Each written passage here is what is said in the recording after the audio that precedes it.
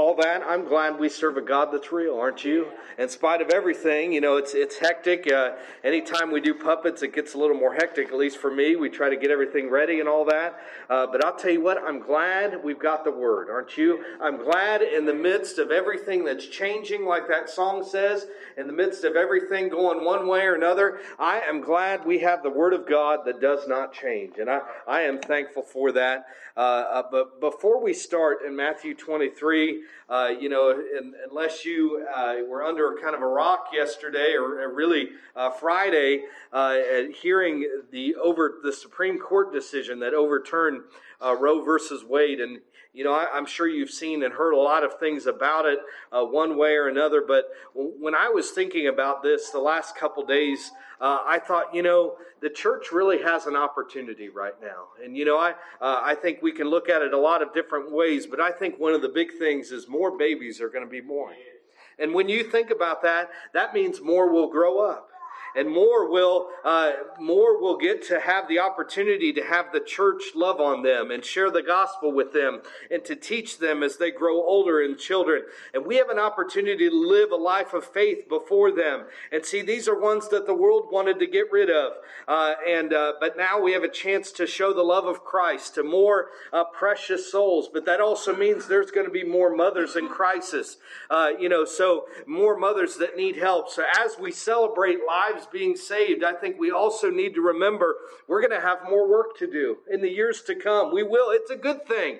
It's a good thing that we have. But many are angry right now. And like I said, it's clear to see. If you look, a lot of anger is directed at us, at Christians. You see that as well. But here's the thing.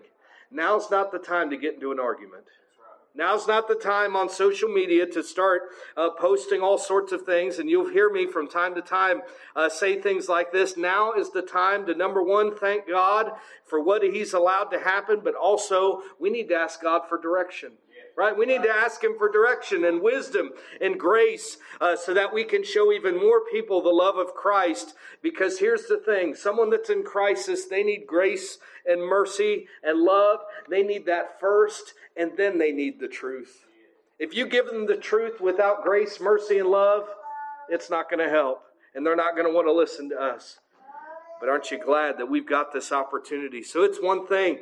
We need to thank God, but also we need to pray about this and say, God, what is for us to come in this? Where can we help? Lord, where can we be a light in this lost world? So Matthew 23, I'm going to read the first 3 verses, and then I'm going to skip down to verse 23. So Matthew 23 is going to be the main verse. But it says this, Matthew 23, verse 1, Then spake Jesus to the multitude and to His disciples, saying, The scribes and the Pharisees sit in Moses' seat. All therefore, whatsoever they bid you to observe, that observe and do, but do not ye after their works, for they say, and they do not. Again, we're going to skip down to verse 23. Woe unto you, scribes and Pharisees, hypocrites! For ye pay tithe of mint and ants and cumin, and have omitted the weightier matters of the law, judgment, mercy, and faith. These ought ye to have done, and not to leave the other undone. Let's go to the Lord in prayer. Dear Heavenly Father, we thank you for your word today. We thank you for its truth. And Lord, I thank you for richly blessing us this morning in so many ways. And Lord, I pray that you'd use me today to preach. Open up our ears and our hearts to your word. And Lord, help us to draw closer to you. Lord, if there's any lost, I pray they'd come to you today. Any that are questioning, that they'd find answers. And Lord, draw us to you. In Jesus' name we pray. And amen. Jesus spends this entire chapter rebuking the scribes and Pharisees. And he gives 7 woes that he says are straight to them. And then one woe in verse 16 he says to the blind guides, which are probably them as well. So here's the thing. The scribes and Pharisees, by this point, this is late in Jesus' earthly ministry. At this point, they really weren't interested in learning anything from him. They hated Jesus. They wanted him dead. And they were usually trying to listen to him only to catch him in his words. That's what they were trying to do, to trap him so that that way they would have something that they could use to bring him to death. And they hated him. They wanted him dead at this point. But Jesus' purpose is he is trying to give the truth yet one more time to anyone who will listen. But I think his main audience wasn't the scribes and Pharisees here. I think he was trying to warn people to not follow them.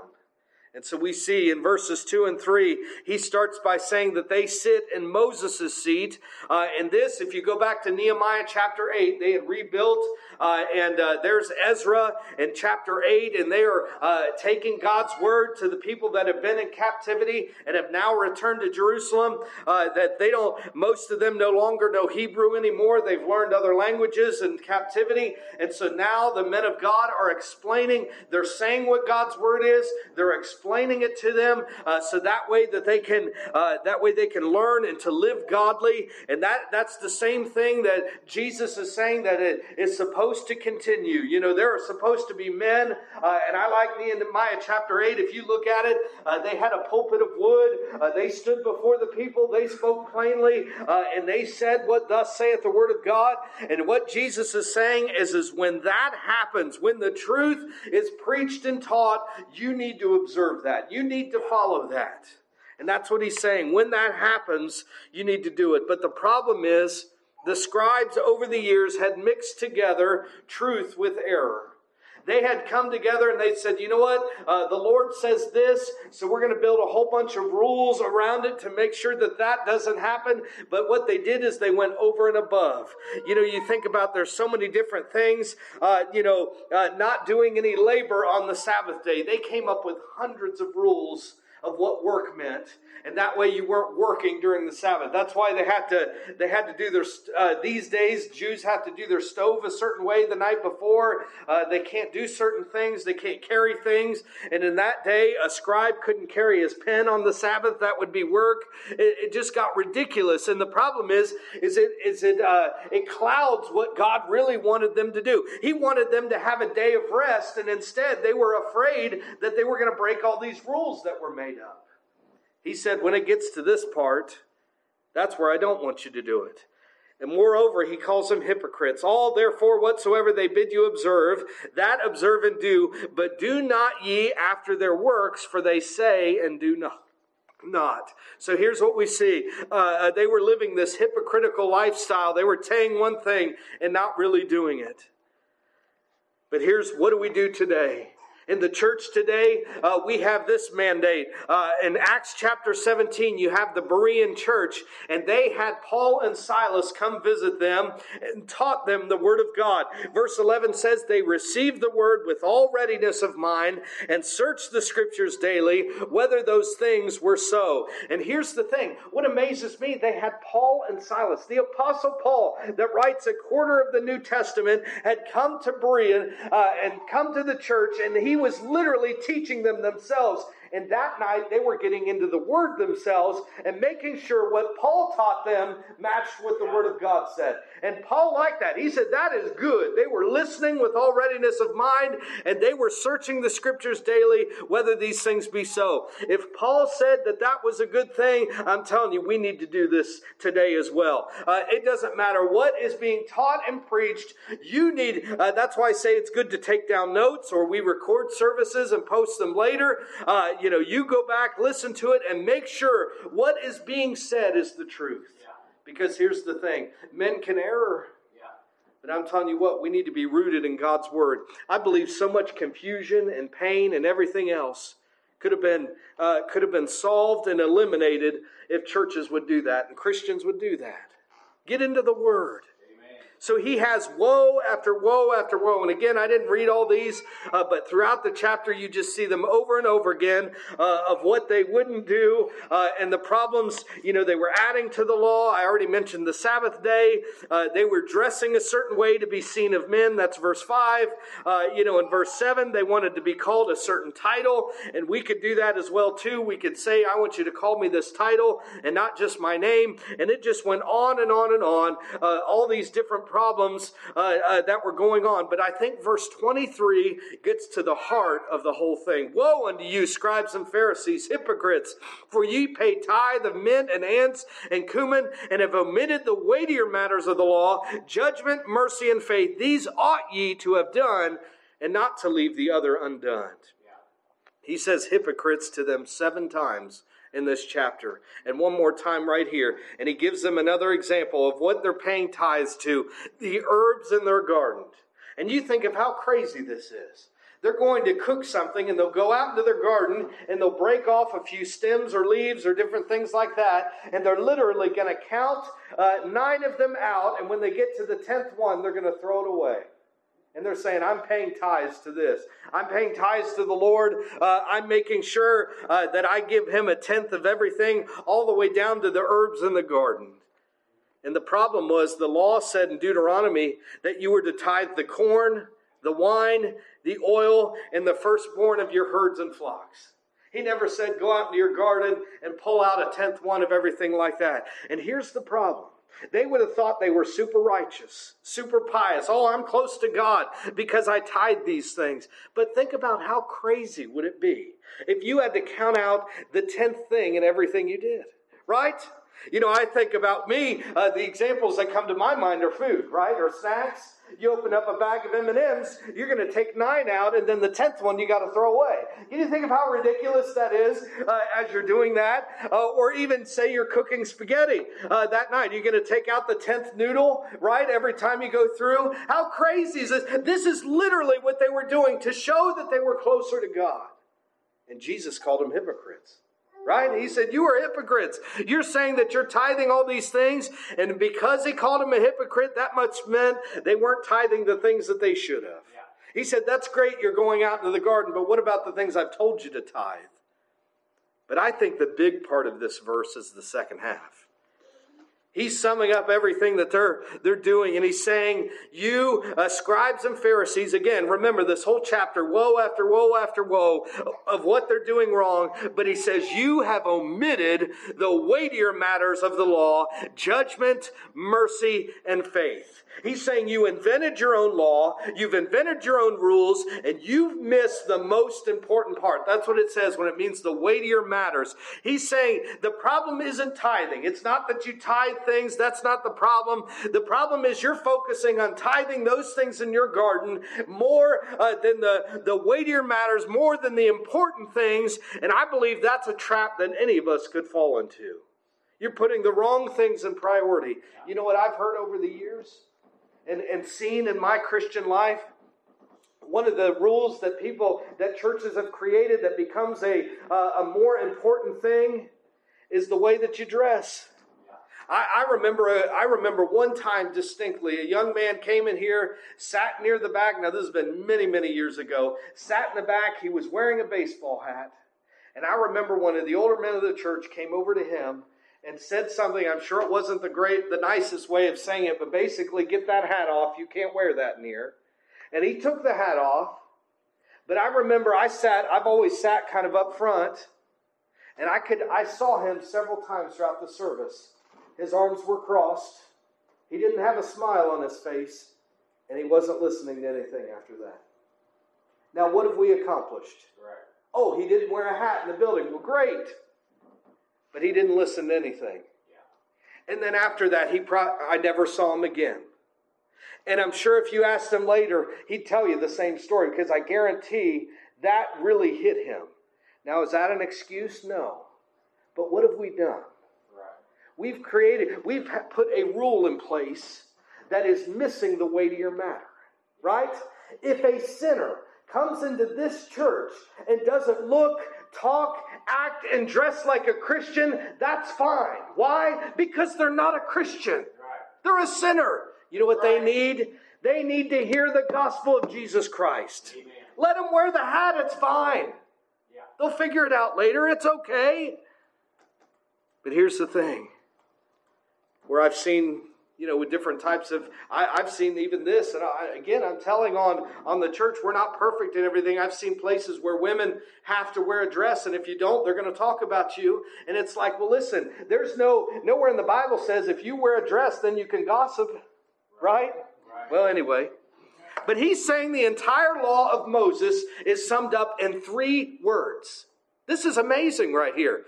He is saying this: judgment, mercy, and faith. That's the whole thing right there. And I was astounded when I really got to looking at that and thinking about it. These are the most important parts. So we're going to break it down. We're going to look at judgment first. The central part of the law of Moses, the weightiest part, one of the things he says right off the bat is judgment. And here's the thing. One of the things the law made clear is that everybody will be judged. Everyone is going to stand before God.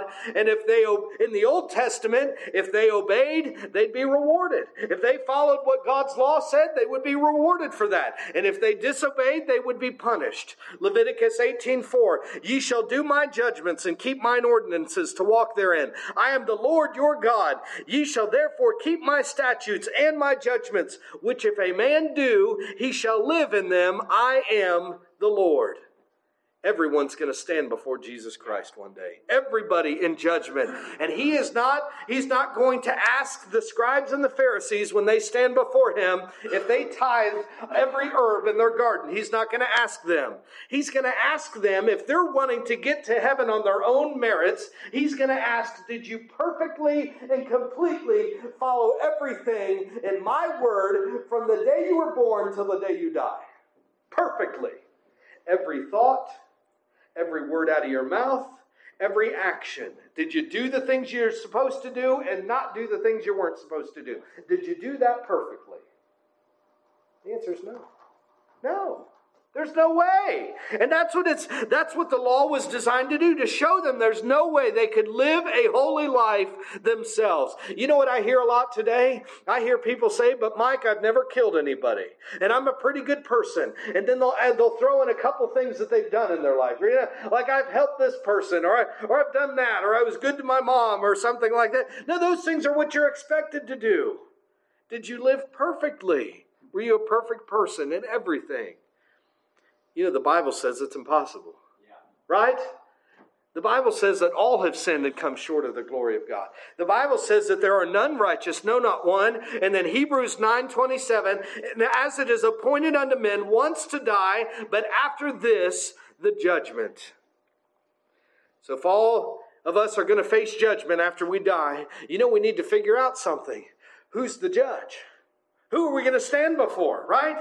Well, I already said it. It's Jesus Christ. He's going to judge all. And the great thing is, he's a righteous judge. You can get in front of judges around here that aren't. You can get in front of judges that can be bought, that can be swayed, that have a bias or anything else. Jesus is not like that.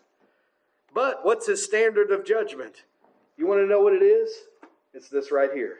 He's going to use this word to judge you by. Not anything else. Not what I say if I come up with something different. Not what you believe. Not what a New York Times best-selling author puts out. He is going to use his word as his standard to judge. And that's it. And again, I said the Bible demands perfection. And we can't deliver perfection. I hope you're with me to this point. It is so easy to sin against God. I don't think sometimes we miss it. Even in, there's no way we can speak perfectly, right? There's no way we can think perfectly. There's no way we can do everything. To know to do good and to do it not is a sin. There's no way that we, so if you just accept that and then realize that the wages of sin is death, which that means hell for eternity, that when we have no hope. But remember, there are 3 words.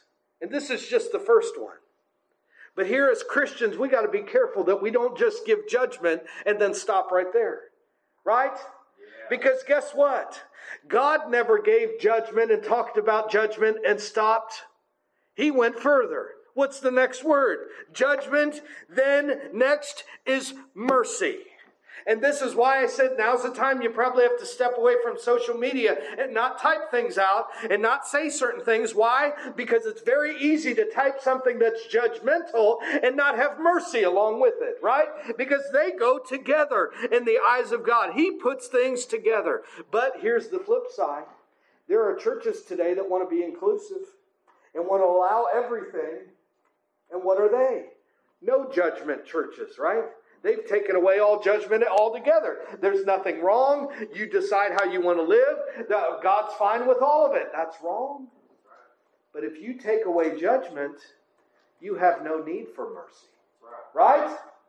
You have to have them together. You have to have both of them. Judgment comes first. And then once you realize that hell is the place where you go if you have unforgiven sin, then you realize that you need mercy. And the greatest thing is that the God, that He is not okay with your lifestyle, but I'll tell you what, He will let you change your lifestyle. That's the greatest part. And it goes back to verse 1 Timothy 1:15. This is a faithful saying, worthy of all acceptation, that Christ Jesus came into the world to save sinners, of whom I am chief. And here's the greatest thing. If you want to remove judgment, you can't just say it's gone. You can come to Jesus Christ and realize that you've sinned against God. You've not lived a perfect life. You've not held up to the standard of God. And the greatest thing is Jesus did. He lived the perfect life from the beginning to the end. All temptation, He used the Word of God, and He resisted all of it. And if you want a relationship with Jesus Christ, you can find it today. Amen. You can call heaven your home. You just need to come to Jesus. Once you realize that you're a sinner and you'll be accounted for your sin, then you can find mercy. You know what I used to believe? I'll be honest with you. I used to believe that there was a God of the Old Testament and there was a God of the New Testament. And they were different. You know what I used to believe? Maybe you're thinking, Mike, you sound crazy, but listen to this. I thought the God of the Old Testament was always angry, right? Always full of wrath, always judgment and everything else. And then in the New Testament, He turned into a merciful, long-suffering, and forgiving God. Have you ever thought that? Maybe as you're going through reading the Bible and you're thinking, man, I'm reading all sorts of judgments and everything else in the Old Testament. But realize I was wrong. In Exodus, Moses goes up to Mount Sinai for 40 days and he receives the law that Jesus is talking about. Remember what happens? He's up there 40 days. The people start to get impatient. They don't think Moses is coming back. And what do? They make that golden calf. We've talked about it recently. And they start offering burnt offerings to it. They dance around it. And they say, this is the God that brought us out of Egypt. How ridiculous were they doing that? Worshiping that false God. And God was furious. He was angry. He told Moses, He said, I'm going to eliminate all of them and start over with you again. Moses intercedes for the people. He breaks those 2 tables of stone. The golden calf is destroyed. And God calls Moses back up to the same mountain. He gets 2 more tables of stone. And God says this in Exodus 34:6. See, remember the old Mike thought that the Old Testament God was always angry. Here's the Old Testament God speaking. Exodus 34:6. And the Lord passed by before him and proclaimed, the Lord God, merciful and gracious, long-suffering, and abundant in goodness and truth, keeping mercy for thousands, forgiving iniquity and transgression and sin, and that will by no means clear the guilty, visiting the iniquity of their fathers upon the children and upon their children's children unto the 3rd and to the 4th generation. We know that God of the New Testament is merciful and long-suffering and gracious and forgiving, but the Lord said in the Old Testament to Moses the exact same thing. Because He didn't destroy the children of Israel. He didn't start over with them again, even though they turned so fast to worshiping that idol. And you know what else? He knew how many times they would fail Him. He knew how many times they would turn to false worship. He knew how many times they would do this, and yet still, in spite of all that, He forgave them. He still called them His people. He still has promises to them. God could have eliminated them and started over, but He showed them mercy. Doesn't that sound familiar? Yeah. Oh, man. I got saved at 9 years old. And then later on this year, it'll have been 30 years since I got saved. And you think about God knew, and He knows every time where I would fail Him, from the point of when I asked Him to forgive me of my sins until He takes me on to glory. He knows how many times I'll fail Him, yet He decided to forgive me anyway. Amen. Right? See, if you come to Jesus Christ near death, He's forgiven you from all that past, but there's not as much in the future to forgive you for. With me, there were past sins, but there's a whole lot more future. I've lived a whole lot longer past them. He's had to forgive me over and over again. He's still merciful. He still loves me. And in spite of all that I've done wrong, He still saved my soul. That's mercy. That's grace. Amen. But if you reject His mercy, He says He will by no means clear the guilty. You hear that? He said, I'm merciful. I'm patient. I'll forgive sins and iniquities and everything else if you come to me. But if not, I will not clear the guilty. I will not ignore sin. I will not ignore transgressions that are unforgiven. He said that in the Old Testament. The same thing's true in the New Testament. He won't. If you have unforgiven sin, if you've never come to Jesus Christ and asked Him to forgive you of your sins, He will not clear the guilty. You will go to hell. So really, the judgment depends on one thing: whether you have turned to Jesus Christ for mercy or not. That's it. That's it. All right, so we got 3 words. Remember, we started with judgment. You got to have judgment. Because if you don't know you need mercy. And once you realize that judgment is coming and you can't escape judgment, then you know you need mercy. But then the question is, how do we obtain mercy from God to escape the judgment of sin and hell? The last 3, the third weightier matter of the law is faith. So we got judgment, mercy, faith. And we got an Old Testament example. Hebrews 11:17. By faith Abraham, when he was tried, offered up Isaac. And he that had received the promises offered up his only begotten son, of whom it was said that in Isaac shall thy seed be called. Listen to this. Accounting that God was able to raise him up, even from the dead, from whence also he received him in a figure. We go back to the Old Testament. Abraham was told to offer his son Isaac as a burnt offering. Remember that story? They're going up on the mount. There he's got the wood, the fire, the knife. He's got everything. Isaac asks his dad, he says, hey, I see we've got all these things, but where's the sacrifice? And he says God will provide Himself a sacrifice. And before they split off with the servant, he said, the lad and I are going yonder to worship, and we'll come right back. We're coming back together. And then the Hebrews tells us something.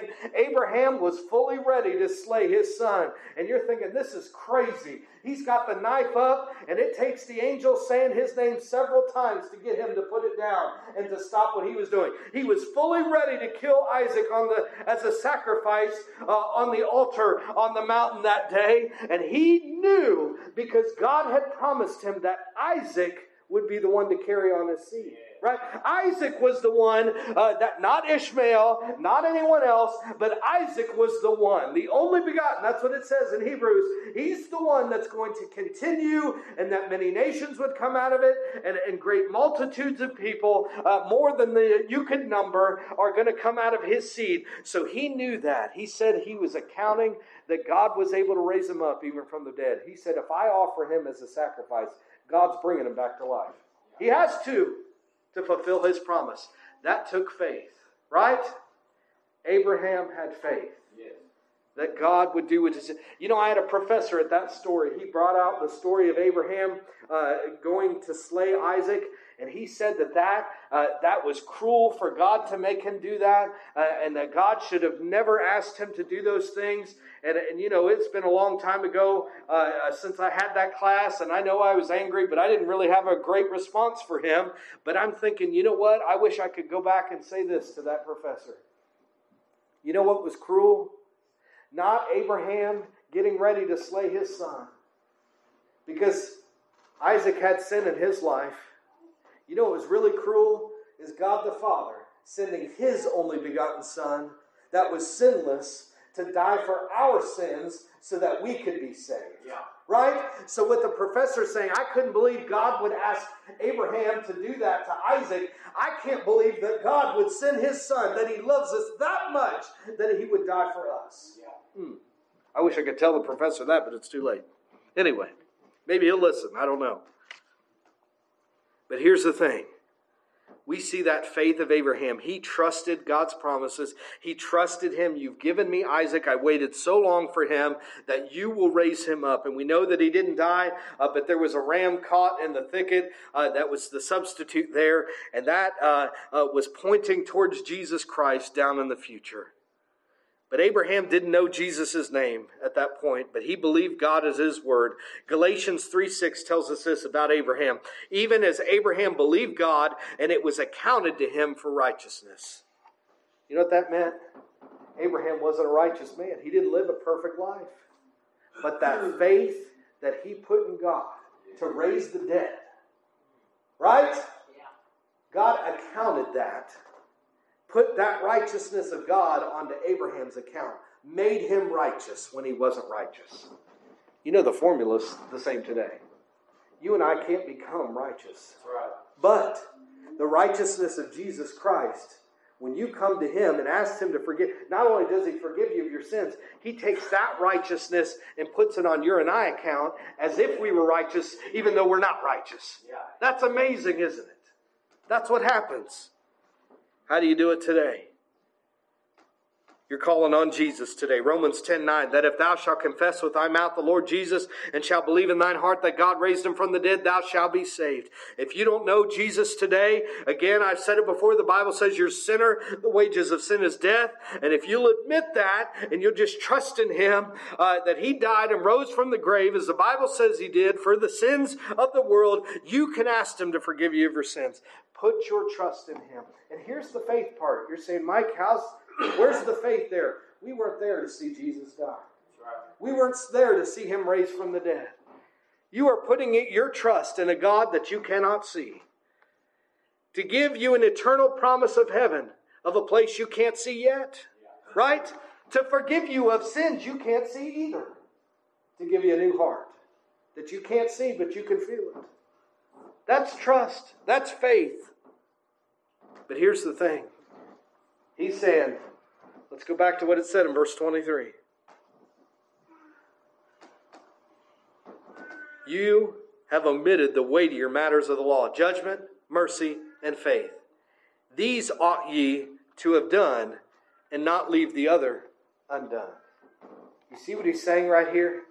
He's saying Pharisees, and I think this is the key to this chapter. He brings out a lot of other things that they did, and including verse 13 is a bad one. They kept people out of heaven, basically, because they were living in this false religion and kept people from Jesus Christ by saying that he was a liar and everything else. But Jesus is saying, hey, the biggest parts of the law, the key of the law is judgment, mercy, and faith. And he said, this is what you needed to have focused on instead of going into your herb garden and plucking out every 10th leaf. And then it makes me wonder, are we doing the same thing? Right? Jesus said this is the important part. Any one of us can fall into the trap of the scribes and the Pharisees. How do we do that? When we put more emphasis on rules, when we put more emphasis on different things that God didn't emphasize, and we miss judgment, mercy, faith. You know what this world needs? They need the formula. Amen. Judgment, because they don't think they're ever going to stand before God. And once they hear about sin and hell and everything else, what do they need? They need mercy right after that. Amen. Tell them, but hey, you're headed to hell, but guess what? You don't have to go because of Jesus Christ. Tell them about mercy.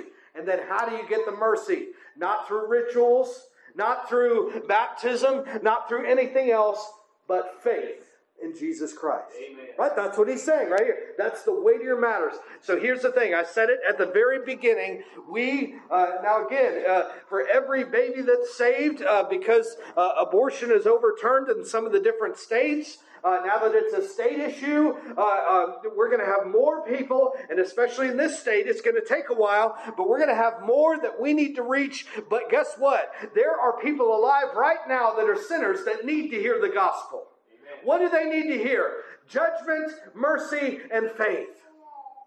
And that's what we need to give them today. Jesus Christ. And if you remember those three words, it's easy to say something around each one. They don't need a long presentation. They don't need an hour-long thing about the gospel. They don't need you to recite 1,000,000 scriptures. You just need to say those three things. Listen, will stand before Jesus Christ in judgment. Everyone will. And if you're not, if you're still in your sins, it means you're going to hell. But then there's mercy of Jesus Christ. What was the mercy? He came to save sinners. Yeah. And Paul said he was the chief. I feel like the chief someday. Yeah. And then guess what? We can call on his name. By what? By faith. Amen. That's it right there. Jesus boiled it down to 3 words. I hope we never forget those 3 words. Yeah. We keep it in us. And then because the devil, he'll try to scare you and say, you can't witness to them. What if you don't have all the answers? Hey, guess what? We don't have all the answers. It's okay. God's bigger than we are. His book is bigger than we are. We'll never have all the answers. But guess what? He spends a whole lot of time talking about what Jesus did and who we are and what our future holds. And that's what we need to tell them. Amen. We talked about in Sunday school, they wanted to stop teaching in the name of Jesus. And they said we can only say what we've seen and heard. That's what this world needs. What's your story? What's Jesus done for you? They need to hear it. I'm going to ask everyone to stand this morning.